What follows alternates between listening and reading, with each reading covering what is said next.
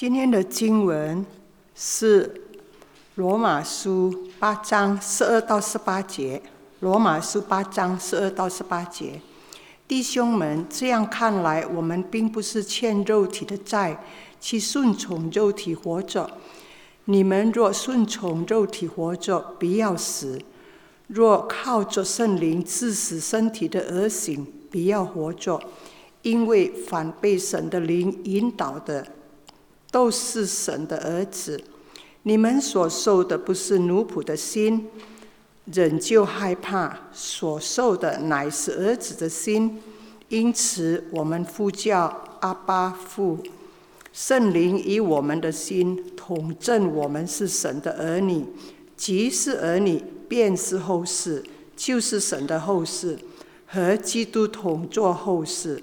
如果我们和他一同受苦，也必与他一同得荣耀。我想，现在的苦楚，若比起将来要显于我们的荣耀，就不足介意了。阿们。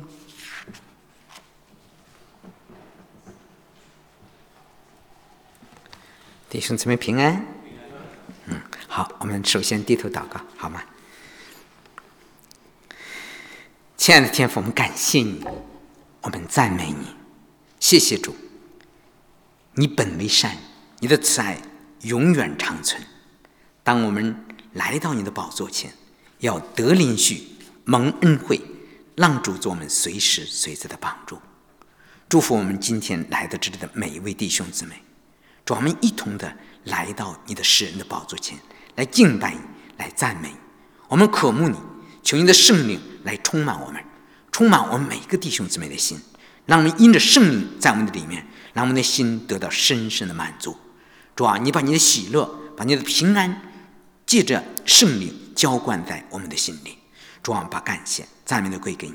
你借着圣经向我们的心灵说话，用你的话来鼓励我们，引导我们，听我们的祷告，奉主耶稣的名求，阿们。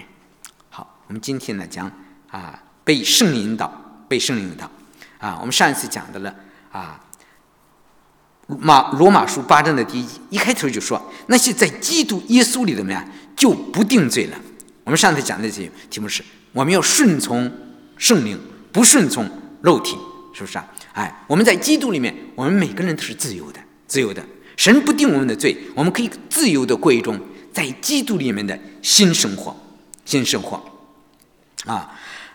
我们知道在圣灵里面，我们有可以得到神的祝福，是吧？我们顺从圣灵怎么样，就得到生命和平安。如果顺从肉体呢，怎么样，就是死亡就是与神为友。与神顺从圣灵，体贴圣灵，就是与神为友，得到的就是生命平安。如果一个人他体贴肉体，其实是与神为仇，他的结局怎么样，就是死亡。那么我们今天讲，一个人他只有靠着圣灵来致死肉体的恶行，那么他才能够被神的引导。我们每个人都希望渴慕被圣灵引导。很多人说，哎呀，我从来好像没有知道圣灵怎么引导我。你知道吧？只有你靠着圣灵致死肉体的时候，你才能够被圣灵引导。第12节说，弟兄们，这样看来，我们并不是欠肉体的债，去顺从肉体活着。你们若顺从肉体活着，必要死；若靠着圣灵致死身体的恶行，必要活着。我们成为基督徒以后，我们每个弟兄姊妹开始追求在灵命上的长进，我们其实要达到一个成熟的过程，需要很长的时间。这个成圣的过程是非常漫长的，可能需要花我们一生的时间，懂了吧？一生的时间。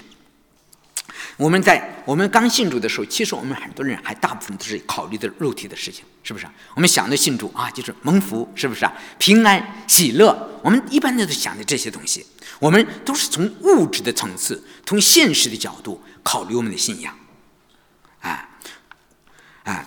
但是呢，我们信入主以后，其实我们就越来越学会圣灵住在我们里面，我们怎么样，不再总是体贴肉体。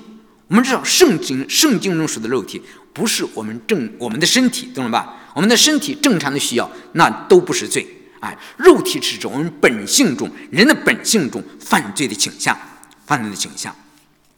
我们很多肉身的罪呢，给我们身体的需要是有关系的，比较好像骄傲啦、嫉妒，是吧？贪婪、淫乱、污秽，你知道吧？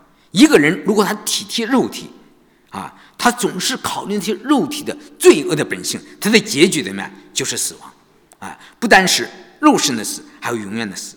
但是如果体贴圣灵，你会得到的是一个丰盛的平安，在基督里面得着一个丰盛的生命所以呢，我们呢需要，我们信入主以后，我们不再欠肉体的债，说去顺从肉体活着。我们以前的时候，我们人都是生在罪中，你懂了吧？他犯罪是身不由己的，就好像一个人他被被海盗在海上盗走了，那么海盗怎么样？让他做什么，他就只能做什么了，你懂吗？因为他完全的不能自己做主。但是现在我们在肉体的辖制也这样，一个人在没有信主之前，都是受自己肉体的欲望的辖制。但是现在耶稣救赎了我们，就是把我们从罪中拯救出来，我们不再欠这个肉体的债，去顺从肉体活着。肉体对我们的辖制解除了，懂了吧？解除了，我们可以在主里面过一种崭新的生活。就是我们信主以后，我们开始追求长进的时候，开始顺从圣灵活着，不顺从肉体活着。就是你最重要是你在信主以后拣选，你到底是要听谁的话，有时候可能就是听从肉体的听从肉体的需要，还是听从圣灵的引导。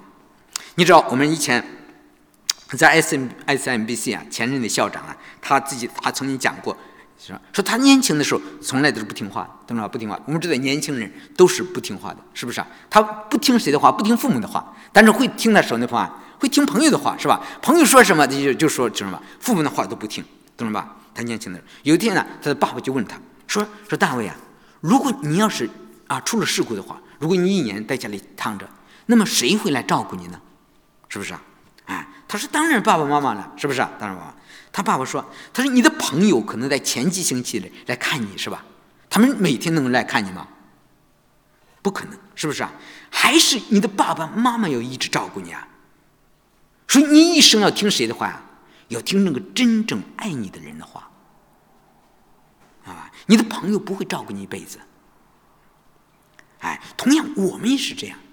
其实神是为了我们永远的好处怎么样来带领我们引导我们的。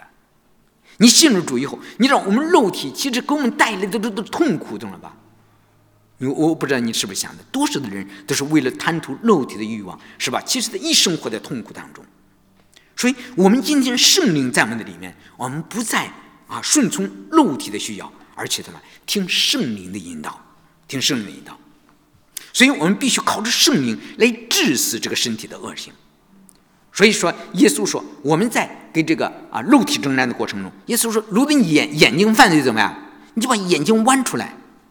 其实耶稣并不是说你真的把眼睛弯出来，否则你2次犯罪你就完全瞎了，是不是耶稣说你要要对付肉体要怎么样，有决心，不让你去顺从肉体的欲望去犯罪。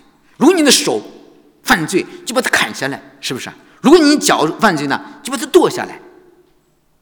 如果我们上次说过，如果你在对付肉体上的话，你留情的话，他可对你不留情的。如果你不治死你的肉体，肉体早晚会吞掉你，因为肉体在背后是谁是魔鬼对你的辖制，他不会对你留情的。如果你不胜过自己的肉体的本性的话，你早晚会被他跌倒。在基督徒的征战的过程中，多少人跌倒你懂了吗？我们一生都是在和肉体征战。有个年轻人他被欲望折磨得很痛苦，他去到牧师那里去寻求帮助。他说他说这个到什么时候是个头呢？是不是到什么头呢？那牧师对他说，除非你真正的死透了，否则的话你永远也不可能得胜，懂了吧？这场征战跟肉体征战是一直的继续的，就看就到什么时候啊？就看是主先来还是你先到主那里去。你懂了吧？这是一场无休止的征战。我们每天都是这样。你回到家的时候，好，我回家一想，想着我这一天忙碌了，就想看手机了，你懂了吧？这时候你这一天忙碌了，你应该去读读神的话呀，你懂了吧？可是你知道吧？其实就是一种征战，就是一种征战。你看的就是人还是愿意看这个现实的东西，他没办法去到神的话里，这就是一种征战。其实在我们生活中每天都在持续。你今天胜过了肉体，你不一定明天能胜过，你知道吗？今天你知道圣灵充满你，你可能读神的话可能祷告，你有力量胜过去。明天你身体虚弱的时候，你都可能被他胜过。这种征战是拉锯战啊！你怎么样能够胜过这次征战呢？就是说白了，就是靠神的话。又回到老主题了，你知道吗？没有别的办法，你只有让神的话语丰丰富富的充满在你的心里。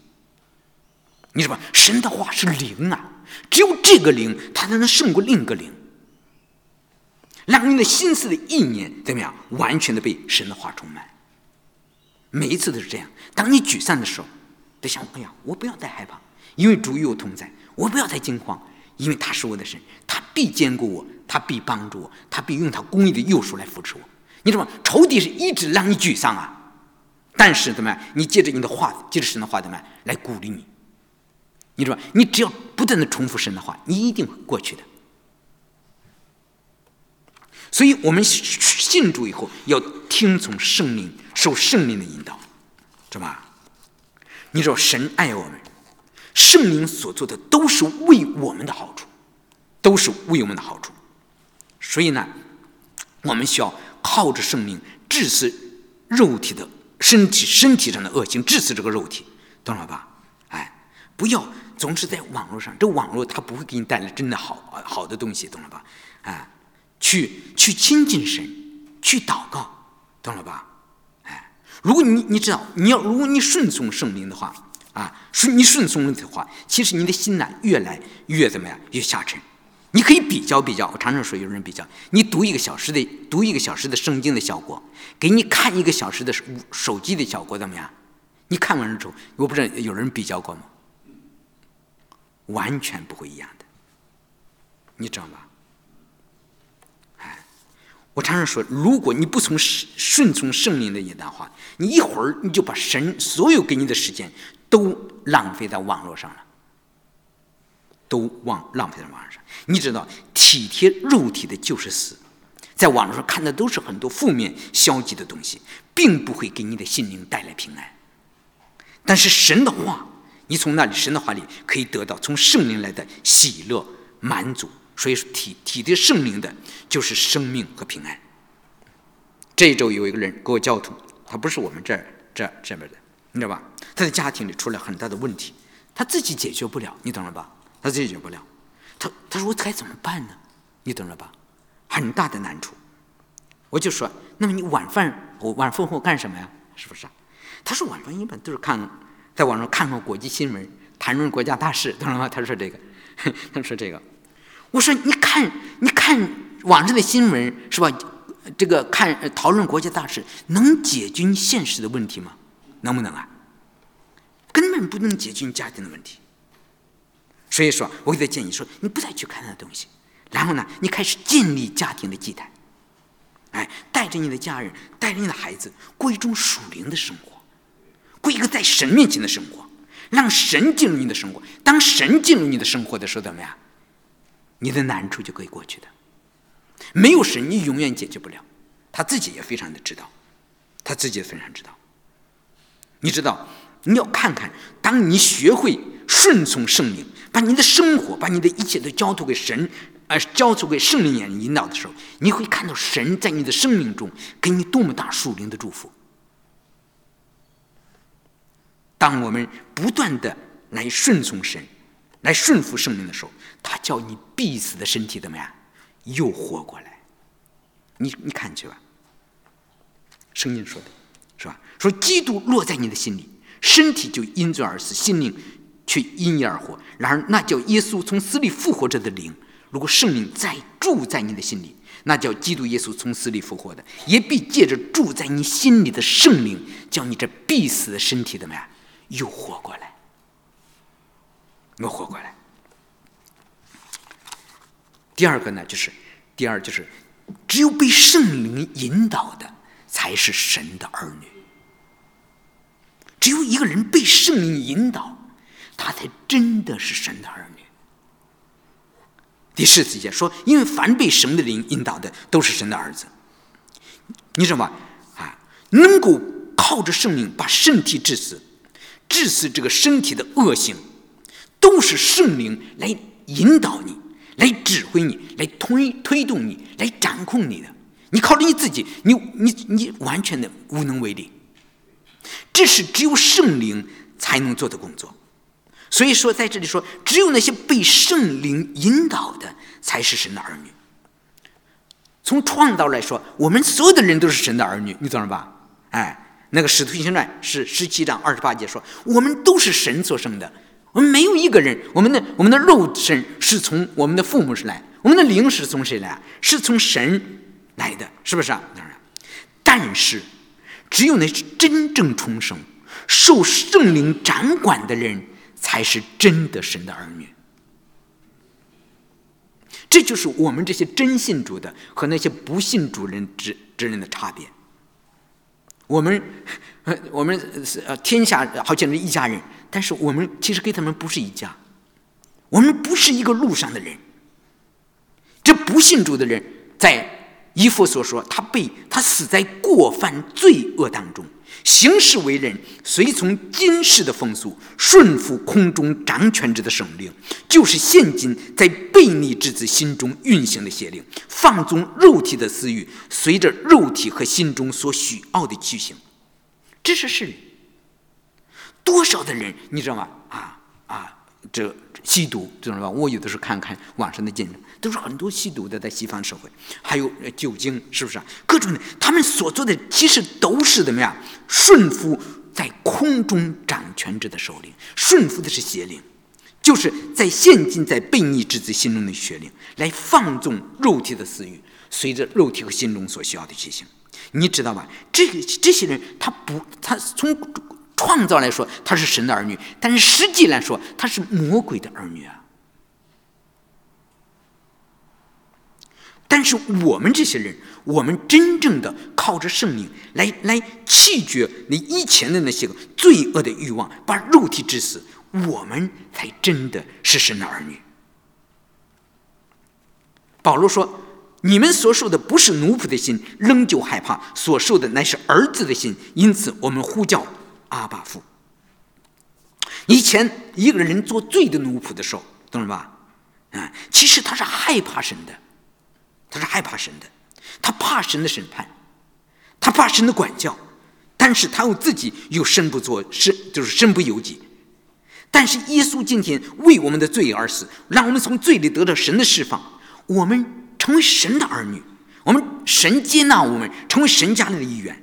圣经上说，其实在这里他说我们是被神收养的儿女，懂了吧？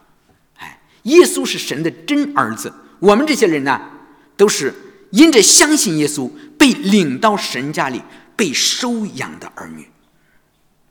你知道，当一个孩子他刚刚的被接到一个收养的家庭的时候，怎么样？他其实非常害怕的，是不是啊？他担心这个家庭是不是真正的接纳他，知道吧？他害怕他进入这个家庭里会遭到虐待，你知道吧？但是现在我们被神接到神的家中的时候，我们不再害怕神，因为相信耶稣，我们跟基督徒跟神之间是父子这样的关系，神是我们的父亲，耶稣是神的真儿子，我们在地位上也是神的儿子，懂了吧？我们不再继续的活在空虚里，所以我们有胆量来亲近神。你看在旧约里的时候，那些个在旧约出埃及的时候，你说所有的人都在那恐惧战惊啊，连摩西当看见神的时候都说我甚是恐惧战惊。但是今天我们不这样，我们可以坦然无惧的来到他的面前，可以靠着圣灵来到神施恩的宝座前，为要得连续蒙恩惠，做随时的帮助。在祷告中，我们称神嘛，称神是我们的爸爸，是不是啊？说15节，我们借着他呼叫，借着耶稣呼叫阿爸父。因为神，我们今天接受的是神儿子的灵，神的儿子的灵进了我们的里面。耶稣称神什么？是阿爸父，所以我们也称神是阿爸父。这个阿爸呢是亚兰语的，叫爸叫。父亲这个原文词呢是希腊语的，对吧？他把犹太人从来不称神是阿爸父的，犹太人不称神是父亲，你懂了吧？就是因为耶稣称神是他的父亲，所以犹太人想把耶稣杀掉。你看到了吧？犹太人还是活在律法之下，他没有办法理解我们是神的儿女这。他认为，如果你觉得你称神是你的爸爸，他认为你是亵渎神，知道吗？他认为你是亵渎神。但是耶稣就这么称神啊！只有耶稣是这样，他把亚兰语的阿爸和希腊语的父亲这两个并排在一起，就是这样的称呼，就是表明我们神之间有一种亲密的关系。耶稣这样称阿爸父，我们也是这样，我们就像一个小孩子一样，带着自信来给我们的父亲说话。我不知道你是不是害怕你的父亲，对吧？你可能害怕你的父亲，但是你害怕你地上的父亲，但是你不用惧怕你天上的父亲，因为他是爱。我们怎么样知道我们可以跟神有这样的美好的关系，这样亲密的关系呢？因为有圣灵为证。所以16节说，圣灵与我们的心同证，我们是神的儿女，我们也真的是他的儿女，你知道吗？我们要真正的认识我们在基督里的身份，很多人可能完全的没有意识到。所以加拉太书4章6节那里也同样说一句话。加拉太书4章6节说，你们既为儿子，我们现在既为儿子，神就差遣他的儿子的灵，你的里头的灵是神儿子的灵，不是再是你的老我那个救我的生命那个灵，而是神儿子的灵进入你的心，所以你呼叫阿爸父。可见从此以后你不再是奴仆，乃是儿子了。既是儿子，就靠着神为后嗣。你不再是奴仆，不再是罪的奴仆，你在神的家里是真的神的儿子。但是说神的儿子又怎么样？就靠着神为后嗣。什么是后嗣呢？同样这个17节这里也有说，我们罗马书8章的17节说，既是儿女便是后嗣。后嗣是什么呀？就是神的后嗣，和基督同作后嗣，你知道吧？在这里呢，保罗用两个词，一个是儿女，一个是后嗣。后嗣呢是指的是继承的权利，儿女代表我们跟神的关系，后嗣代表我们继承的权利。因为圣灵向人保证我们是神的儿子，也保证我们是神的后嗣，和耶稣和神的儿子一同做后嗣。我们知道后嗣呢就是继承人，是继承父亲的产业的。要根据罗马的法律一个人他被收养之后呢，他跟他原来的家庭断绝了关系，他失去他原有家庭的继承权。但是在一个被新的这个收养的家庭呢，他却成为合法的儿子。所以保罗在这里用的罗马的法律，懂了吧？他既然在新的家庭成为儿子，他享受给他的父亲的亲生的儿子完全一样的权利，一样的继承权。即使他以前是个奴隶，如果他今天被收养到了一个新的家庭，他在身份在继承权上给他亲生的儿子是完全平等的，来继承父亲的产业。你就知道是什么意思了吧？就是我们以前在罪中是罪的奴隶，是不是但是我们现在跟以前那个身份，对吧？在老亚当里的生命完全的断绝了。我们今年进入第二个亚当里面，进入到基督里面，我们可以跟耶稣怎么样一同的承受产业。我们也是神的产业的继承人。所以耶稣基督要继承的，我们对吧？我们也要继承。哎，当然你就想，我在天上继承什么产业呢？你想到了吗？我们每个弟兄姊妹，我们一个信主的人，在天上都有一份产业。就像彼得前书1章4节那里说的，彼得前书1章4节说，神在天上给我们预备了那个不能朽坏、不能玷污、不能衰残，在天上为你们所预备的基业。这个基业是什么？其实就是永恒的生命，永生啊！永生就是神自己认识你独一的真神，并且认识耶稣基督，这就是永生。你知道我们在天上得到的最大的产业就是什么呀？就是神自己。你这一生不断的追求，不断的追求。我们上次在查经的时候，杨峰也说了，我们每个人都是不断的得着基督的过程。如果你只信主信了多少年，但是你没有得着基督，你白信主了。最终我们是得到神自己。所以启示录20节到最后的时候说，看哪，神的帐幕在人间，他要与人同住，他们要做他的子民，神要亲自与我们同在，做我们的神。这就是我们的基督徒的盼望。我们在天堂里，将来进入的天堂，我们最大的福分就是在那里，我们可以真正的得着神。在伊甸园里怎么样？在过去的伊甸园，在老亚当里，我们失去了神的同在。在将来的天堂里，我们重新的把神怎么样得回来。所以诗篇的73篇25、26节说，除你以外，在天上我还能有谁呢？除你以外，在地上我也没有所爱慕的。我的肉体和我的心肠衰散，但神是我心里的力量，又是我的福分，怎么样？直到永远。神是我们每个弟兄姊妹永远的产业。你可能想，得着神，是不是啊？得着神，知道吧？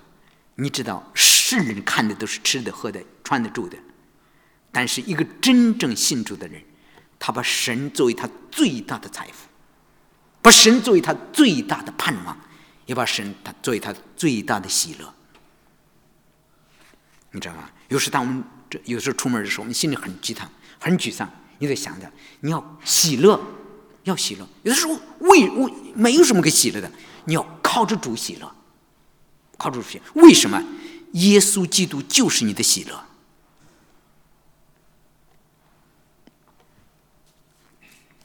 我们知道，我们做了神的儿女，我们成为神的后嗣，我们和基督一同的分享他的基业，我们还要分享另一种财富。我们看啊，有些人啊，我天真的啊，都想啊，我信了主了，是吧？一生从此有无灾无病，凡事亨通，一帆风顺，主每天都保佑我呀，是不是？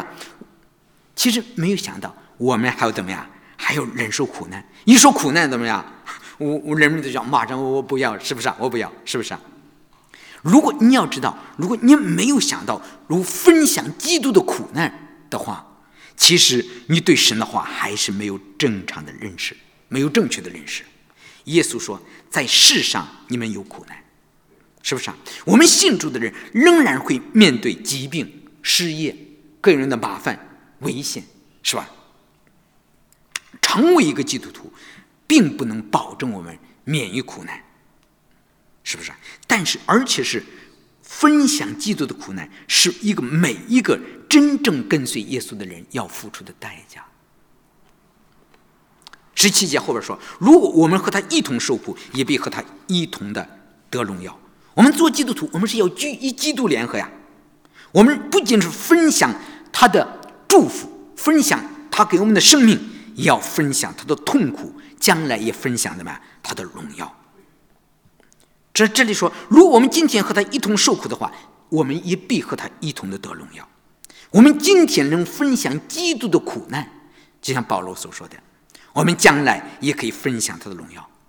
你知道耶稣怎么样？耶稣是经过苦难进入他的荣耀的。我们也是这样。你永远不想，哎呀，我就轻轻松松坐着花轿上天堂了，没这样的事情，你懂了吧？没有这样的事情，没有苦难，你就不能期待有荣耀。说这个，我们就有的时候都心里头想，你知道吗？我们真的成为神的儿女，不是说在这个世界上活得健康、富有、顺利、亨通，是吧？这都是今生的福分，今生的福分，是吧？人们都是想吃得好、喝得好、穿得好、住得好，儿女成群，事业发达。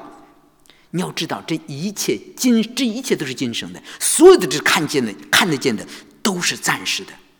今生的一切的福分都要成为过去的。但是神应许给我们，但是我们基督徒所看重的不是这些看得见的，乃是怎么样？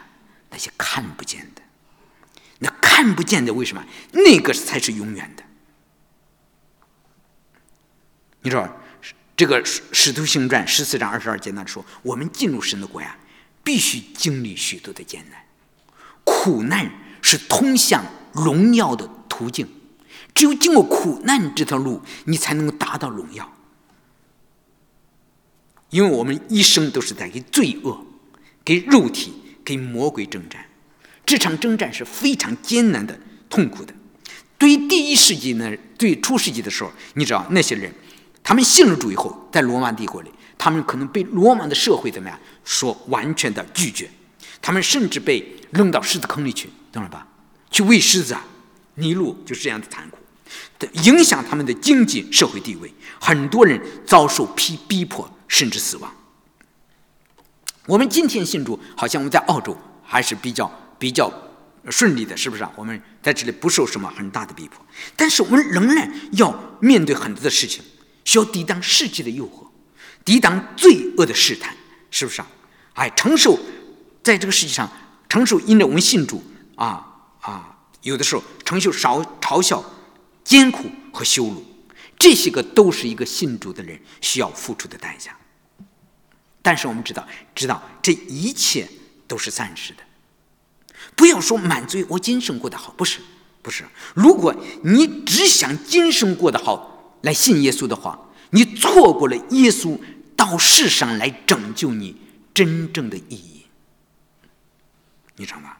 他为我们痛苦的死在十字架上，不是只是让你在今生就吃得好一点、喝得好一点、过得好一点，他是希望将来在永恒里有永恒的福分，有永恒的福分。所以呢，如果你要知道我们今生和主一同的受苦的话，我们知道我们将来怎么样，要与主一同的得荣耀。而且最后一句说，我们现在所受的苦楚，若比及将来要显于我们的荣耀就不足介意了。我们今天不论吃多么大的苦，都没有办法跟耶稣救赎我们死在十字架上的痛苦相比较。而且神要应许我们怎么样，那个荣耀比今天的苦楚算起来就什么都不算了什么都不算了。保罗在哥林多后书说我们今生所忍受的这些至暂至轻的苦楚，要为我们成就将来那个极重无比永远的荣耀。你知道吗？你今天所承受的痛快只是至暂至轻的，只几年、十几年、几十年最多了，是不是但是你想在永恒的那个福分是什么呀？是多少年呀？不止千万年，不止亿万年，是吧？而是永远的。你得知道，很多人不愿意为真正的为拒绝罪来付出代价来，就顺从今生的这些是今世的风俗，然后呢顺从肉体。你要知道，你失去多么大的福分啊！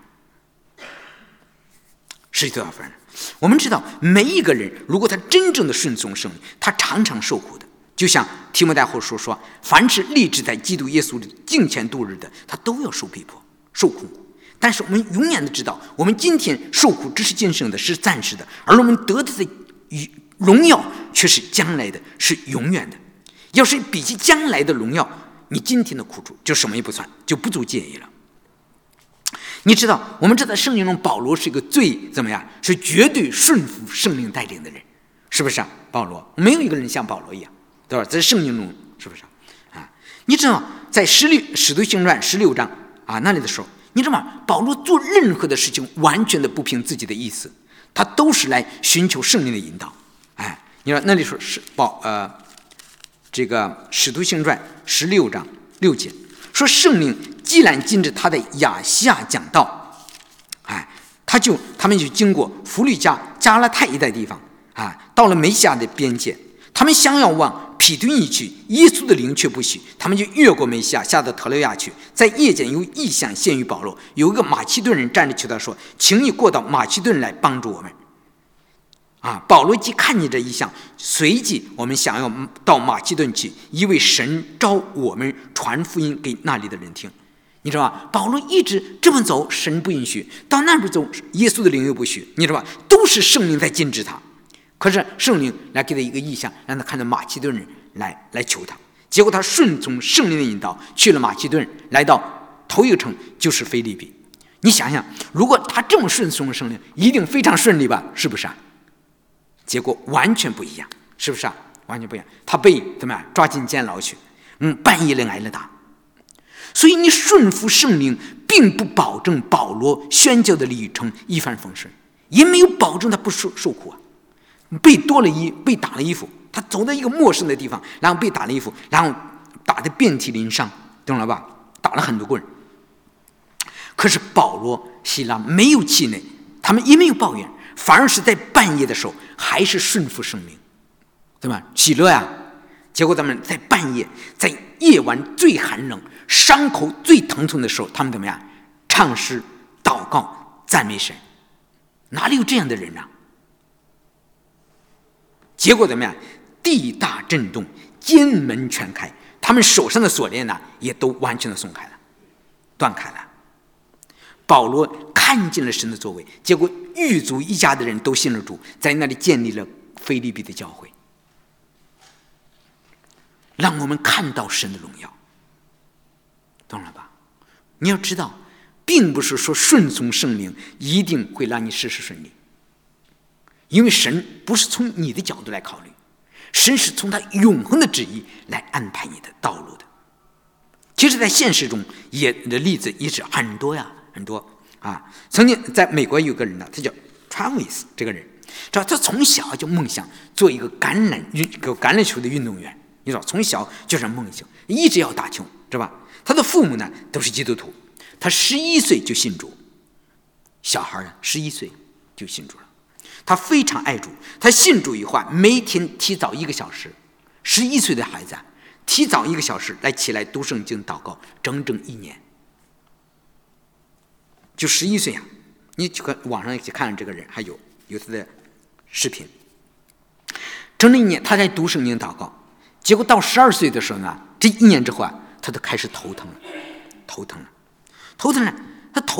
这后来这个头疼转自眼睛上去了，转到眼睛上来，他的眼睛痛得没法受。后来医生说这个病呢是有一种特殊的病毒感染他，70%的人都会死亡，必须动手术。他妈妈那个时候只有就是给他动手术，在动手术之前，他所看见的就是他妈妈那张满是泪水的脸。你想想他的妈妈，那个12岁的孩子，结果动完了手术怎么样？